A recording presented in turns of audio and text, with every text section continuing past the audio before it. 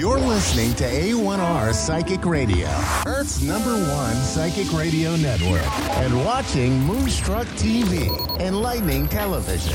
Welcome. Time for Soulfully Guided with Carmel Ann. Live from soulfullyguided.com.au. Connect direct. In North America, dial 888-454-2751. In London, 20-3519-2158. In Sydney, dial 02-8488-3147. Or online, contact us through our Facebook page, facebook.com/psychic radio. Or one of our websites, askoneradio.com or moonstruck.tv. This is Soulfully Guide on A1R, the Ask One Radio Network. Hi everyone, and welcome to another show of Soulfully Guided. I'm your host, Carmel Ann.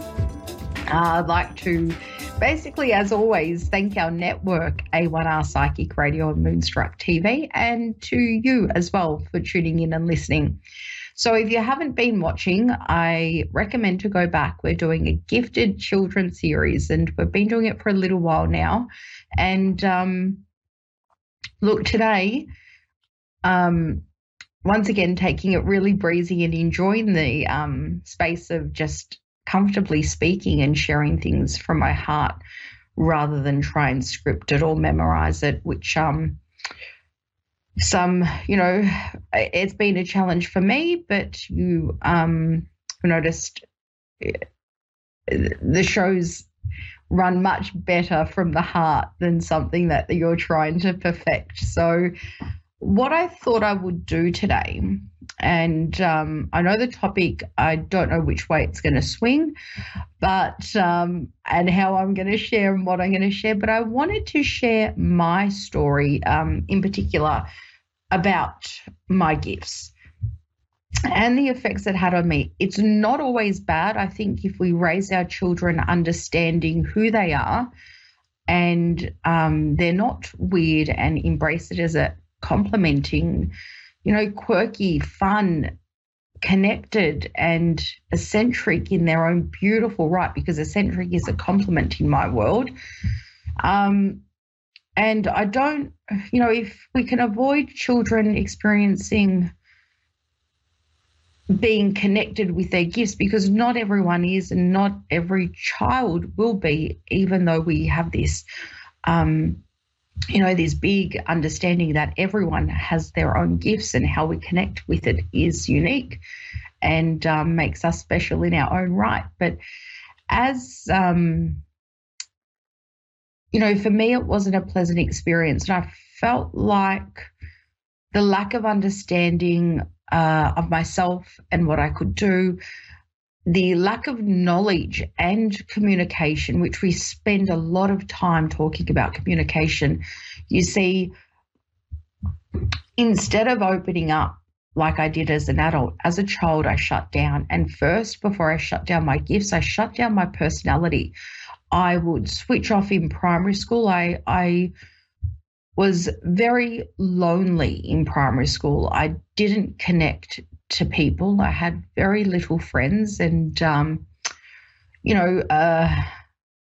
guess being picked last would have been a bonus, but not being picked at all was a real challenge. And I guess if I understood me better, life would have been a lot different and my childhood would have been a lot more pleasant, especially in primary school. High school was very different for me. But as I said, there was early on in the series, there was a moment where I experienced an astral travel, an out-of-body experience, and I was able to somehow shut my gifts off. It meant that I was closed to my gifts, but they weren't particularly open to me. So I feel that my gifts underdeveloped me and they made me shut off. I had troubles learning, and only until my first year out of high school, when trauma hit and I realized, oh my goodness, I've at 16 and a half, both parents I'd lost. So trauma did shock the smarts into me and made me, at primary school, I would shut off. I couldn't concentrate. I couldn't understand anything and I couldn't learn. And I feel like my gifts shut me down to the point that I began to develop learning difficulties. And still to this day, there's some basic information that I can't calculate properly, or, basic things. I missed that boat. But in high school, I was able to, in university, I was able to articulate and become really intelligent. And I eventually got psychologically testing, which I fluked my way through to getting, because I was interested to know about myself. And I realized I was a high cognitive functioner. And but still, the things I should have learnt at high school, excuse me, which were well beyond me to understand then. And my only thing was to daydream and to lose myself in my gifts, which I didn't want and didn't consider them as gifts. So I couldn't make friends because I felt weird and I didn't connect with people. I was lonely and school lunches were really boring, and I was worried people would know that I could understand what, things that were going to happen, or things that a child would generally not connect with or understand. And I've gone through the series to say some of my gifts, and it completely changed the aspect and the direction and the potential that I could have had and the friendships I could have had as a child. And I can't emphasize enough the right communication and investigation.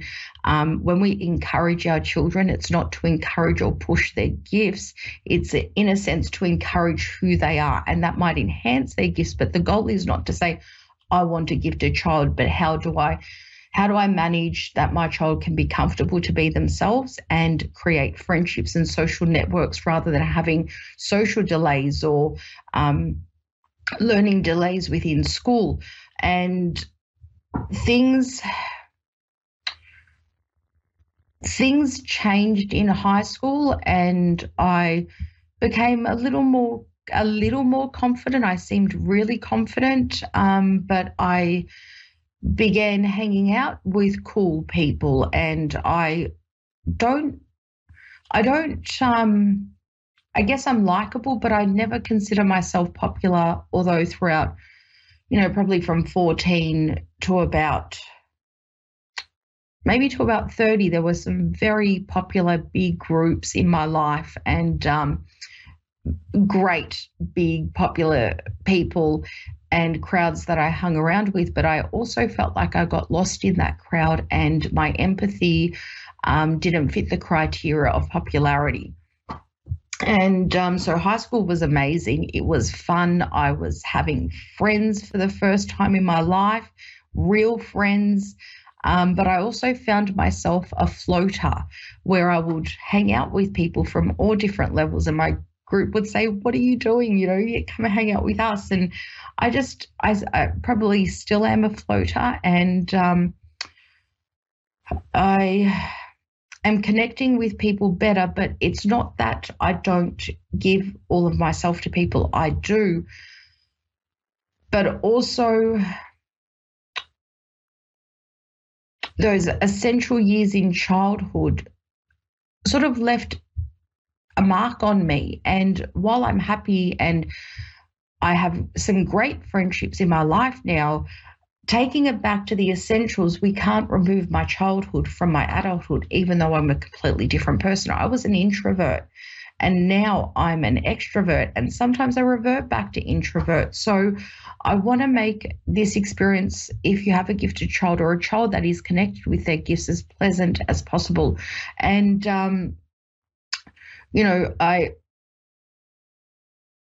as I started, so there's no denying, for me, I became a substance user, and there was a lot of trauma involved, and I can't distinguish the beginning of the effects of the trauma, or the gifts that I had, or my own natural personality, because I don't even know what my personality was as a child. I didn't get the chance to discover that. So while I'm happy with who I am today, it took a good 35 years to love myself, to understand that I wasn't normal and the things that were happening back then.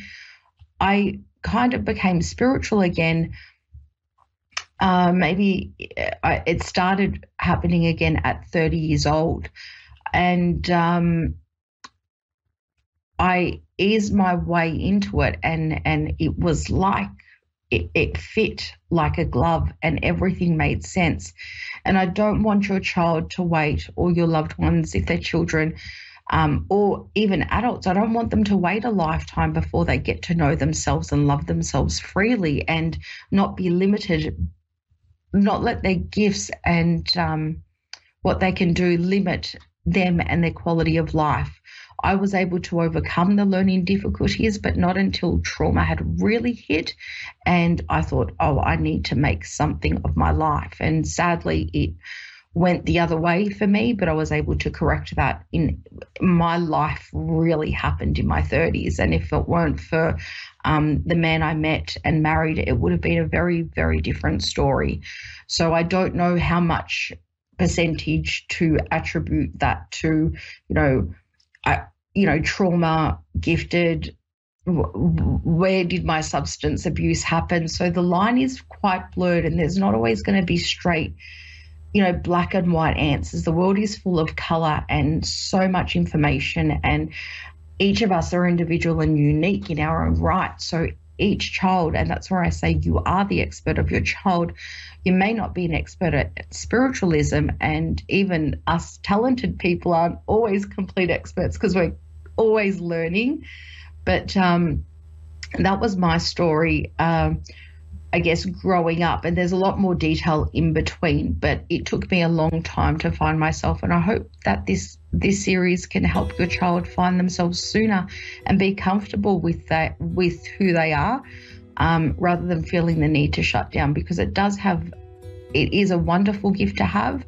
But I don't consider the innocence of a child can really understand what they're able to do, and that might shut their personality down, or it might have the other effect for them. And so thank you for watching this series and for hearing a bit of my story. I'll tune in actually next week. We'll be watching a replay because I'm going on a working holiday, which I'm really excited about. And we'll see you the week after with some more informative sessions about being a gifted child.